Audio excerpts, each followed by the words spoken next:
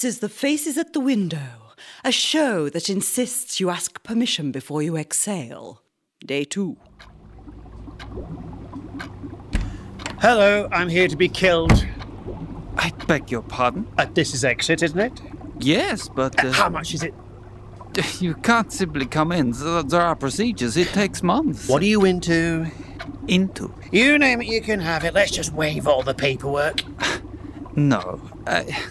We help people who are desperately ill and have resolved to end their own lives with dignity. How's what I want any different? Well, if you were desperately ill, Mr. Waxflatter. Mr. Waxflatter, you will be brought in on a stretcher with a morphine drip in your veins and... Why is your hair wet? Oh, I was at the water park. Oh, come on. Why'd you have to be at death's door before you decide to do the honourable thing? You were at the water park? Why did you want to kill yourself at the water park? I didn't want to kill myself at the water park. Not with the kids enjoying themselves. It ruined their day. Look, do you want me to arrange for you to see someone? A psychiatrist, perhaps? Doctor, I've made up my mind, and if you wouldn't mind getting a move on, my wife's on a double yellow and she'll kick up a stink if a gendarme gives her a ticket. You've brought your wife here. She's waiting outside? Yes, and the kids are a bit keen to get back on the water slide. You left the water park with your family to come to a building where assisted suicides are carried out? This is unbelievable. It's all right. They've got all-day passes. They can get back in later. I should have just got the 3-hour pass if I'd known. Waste of money. Mr. Waxflatter, you have not only brought your wife and children away from a fun afternoon, but you have them to wait here for you while you die? Hang on. Annie! What? Dr. Freud is dragging his feet. I'll tell you what, you go back to the shoots and I'll send a message to let you know how I got on. Darling, please get back in the car. Stop this madness.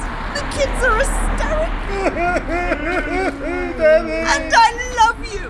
There's so much to live for. I love you too, but we both know that there isn't anything to live for. We've discussed it. Oh, that reminds me. Give Thomas Cook a bell, would you, and check that our travel insurance covers shipping my corpse home. Cheers, love. Right, where were we? Why don't you tell me what's been happening in your life? How have you reached this decision, and why so calm? I think I've reached this decision lightly, but I'm calm because I feel fine. I enjoy life, but realise it's ultimately pointless. I've got a beautiful wife, 3 happy kids who loved her dad, good job as editor of Astronomy Monthly, and I have a wide circle There we have it. Another astronomer. What? You aren't the first astronomer we've had in here, you know. You've been looking at the sky too much. That's it. Oh, I'm so glad you understand. It's all pointless. From the smallest act to humanity's grandest endeavours. The clothes we wear, the cars we drive, the unimportant furrow our tidy existence wears out in the fabric of space-time. These things to which we attach such importance will one day be engulfed in a ball of fire that will eradicate all traces of human achievement forever.